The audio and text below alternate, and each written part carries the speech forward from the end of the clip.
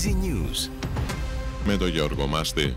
Η πολιτική γραμματεία του ΣΥΡΙΖΑ μετά τη συνεδρίασή της εξέδωσε ανακοίνωση που αναφέρει μεταξύ άλλων «Είμαστε κόμμα μελών, όχι κόμμα στελεχών και βεβαίως όχι ένα αρχηγικό κόμμα». Νέα συνεδρίαση της πολιτικής γραμματείας θα πραγματοποιηθεί αύριο. Στην Ελευσίνα ένας αστυνομικός ταμπουρώθηκε νωρίτερα στο σπίτι του μετά από καυγά με τη σύζυγό του που του ζήτησε να χωρίσουν. Στο σημείο βρέθηκε διαπραγματευτής και λίγη ώρα αργότερα ο αστυνομικός βγήκε από το σπίτι και οδηγήθηκε στο τμήμα για εξηγήσεις. Ξεκίνησε η κάθοδος των αγροτών με τα τρακτέρ προς την Αθήνα, όπου αύριο το απόγευμα θα πραγματοποιηθεί το συλλαλητήριό του στο Σύνταγμα. Τα λεωφορεία που θα μεταφέρουν αγρότες θα σταθμεύσουν στο Ολυμπιακό Στάδιο, ενώ θα υπάρξουν κυκλοφοριακές ρυθμίσεις σε κεντρικές οδικές αρτηρίες. Προθεσμία να απολογηθεί την Τετάρτη πήρε ο 45χρονος πατέρας της οικογένειας των Παλαιοχριστιανών στην Κορινθία. Η αστυνομία αναζητά τα ανήλικα παιδιά του.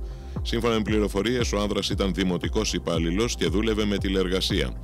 Η Υπουργός Εσωτερικών Νίκη Κεραμέως διέταξε έλεγχο για το καθεστώς εργασίας του.